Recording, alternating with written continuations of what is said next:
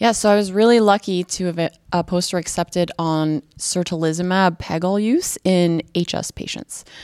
Essentially, it all came because I was referred a patient from rheumatology.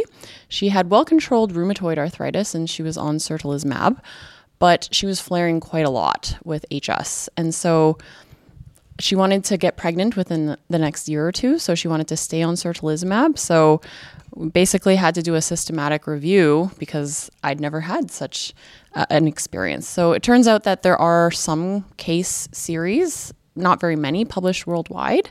And so we just collated all the cases together. And then we proposed that really dosing should be something like adalimumab because people had the best results that way. Hi, I'm Dr.Lauren Lamb, and we're with the Skin and Joints Love it. We need bloopers, yeah. Let's try that again. Hi, I'm Dr. Lauren Lamb, and you're listening to the Skin and Joints podcast, live from the World Congress of Dermatology in Singapore.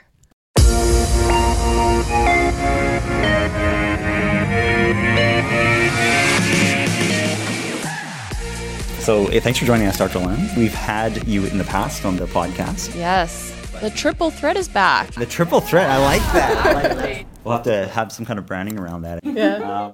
But before we get into it, tell us your Singapore story. Okay, so Anastasia and I got to experience almost like a real Crazy Rich Asians experience last night. We were rolling into this gala event, and it was on Sentosa Island. So it's a bit of a drive, and it was at nighttime. So as it was going up, it was a windy, like jungly forest road. And then all of a sudden, like a mirage, this white, beautiful building is at the top of the hill.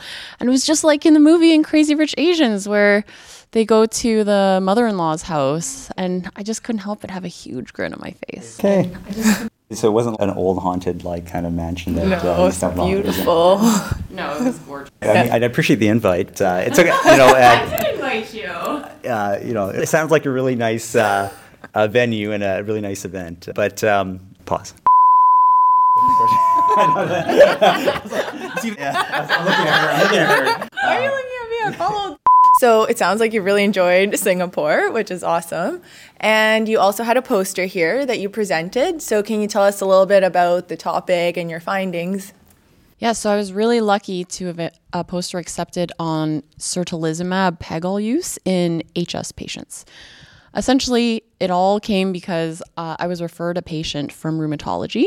She had well-controlled rheumatoid arthritis and she was on certolizumab, but she was flaring quite a lot with HS. And so she wanted to get pregnant within the next year or two, so she wanted to stay on certolizumab. So we basically had to do a systematic review because I'd never had such an experience. So it turns out that there are some case series, not very many, published worldwide.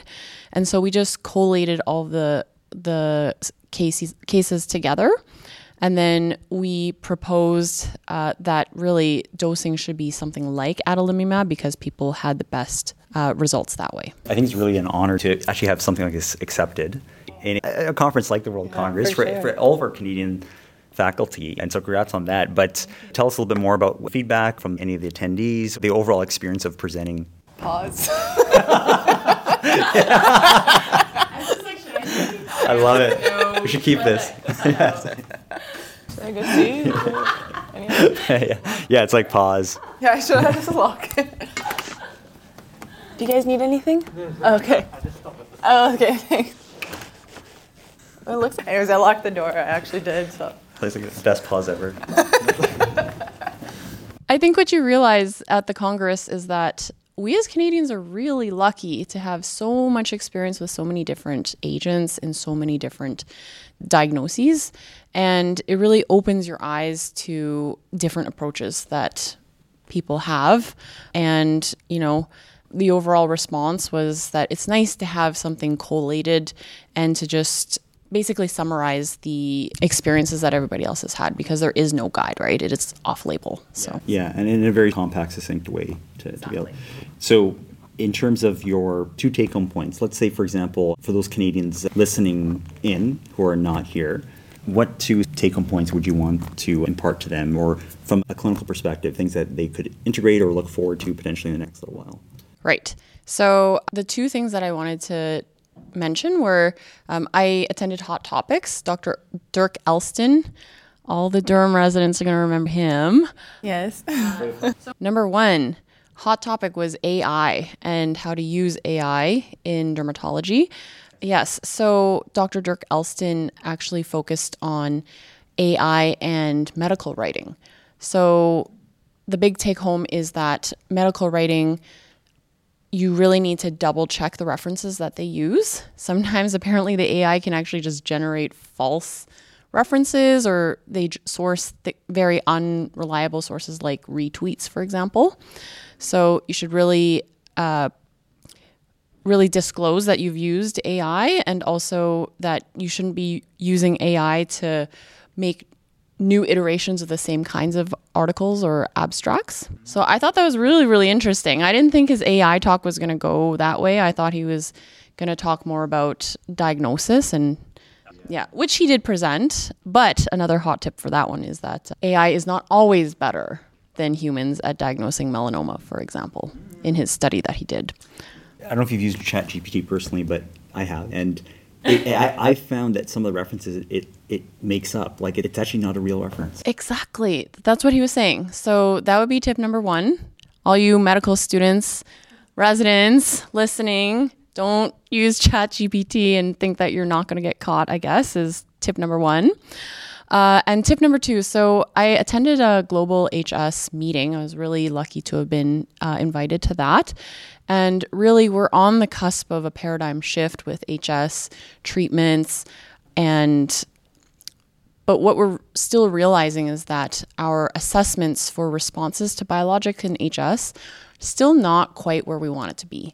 High score is quite limiting, as is Hurley stage, because those are more based on scarring and surgical outcomes. So using scales like IHS4, or perhaps even other types of scales like flaring, pain, something called high squall, those would all potentially be new areas that we're hoping that future biologic treatments are going to be incorporating, rather than just using high score and AN count. And thank you for sharing those.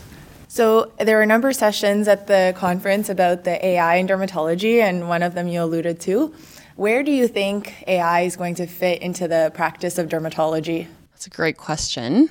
I think the more obvious format is probably diagnosis, but I think there may be a role in medical writing, because it is a bit tedious. It takes a long time for someone to sit down and write, and it may just be a nice starting point for people to have a first draft. But it's going to be very interesting to see how we self-regulate that, especially as stewards, as healthcare professionals. We're the ones putting out information to the general public. The general public has a hard enough time as it is, trying to figure out what is a good source and what's not. So I think that probably is going to filter down into residency and thinking about how we can be good stewards of science in the future. It'll be very interesting to see how it evolves. You mentioned the one thing about first draft. I will admit, so my luggage was delayed on a flight a few months ago, and I got AI or ChatGPT to write an email to Air Canada. Amazing. And it was, otherwise you tend to delay sending these emails. Yeah, You're like, exactly. it's low priority. Yeah. And so, I use it as a first draft, actually. And then obviously tweaked it, personalized it. Yeah. And, I think I probably got a faster response than I would have trying to think about it and get to them. So, there's some cool applications, and medical writing could be one of them. Yeah. All right, well, thank you for joining us for the podcast here in Singapore. Thank you so much for having me. And we'll maybe see you back in Canada at some point. Hopefully soon. Exactly. Thanks again. Thank you. You guys forgot to mention, just like every other episode, a reminder, we kinda have to say this. The opinions expressed on the Skin and Joints podcast are for licensed healthcare providers and educational purposes only, and do not constitute nor replace professional medical advice, diagnosis, or treatment. Please consult with your healthcare provider if you have any concerns or questions about your health. Thank you to Pfizer for supporting today's episode. Remember to keep that door shut when recording's in session. Let's chat soon.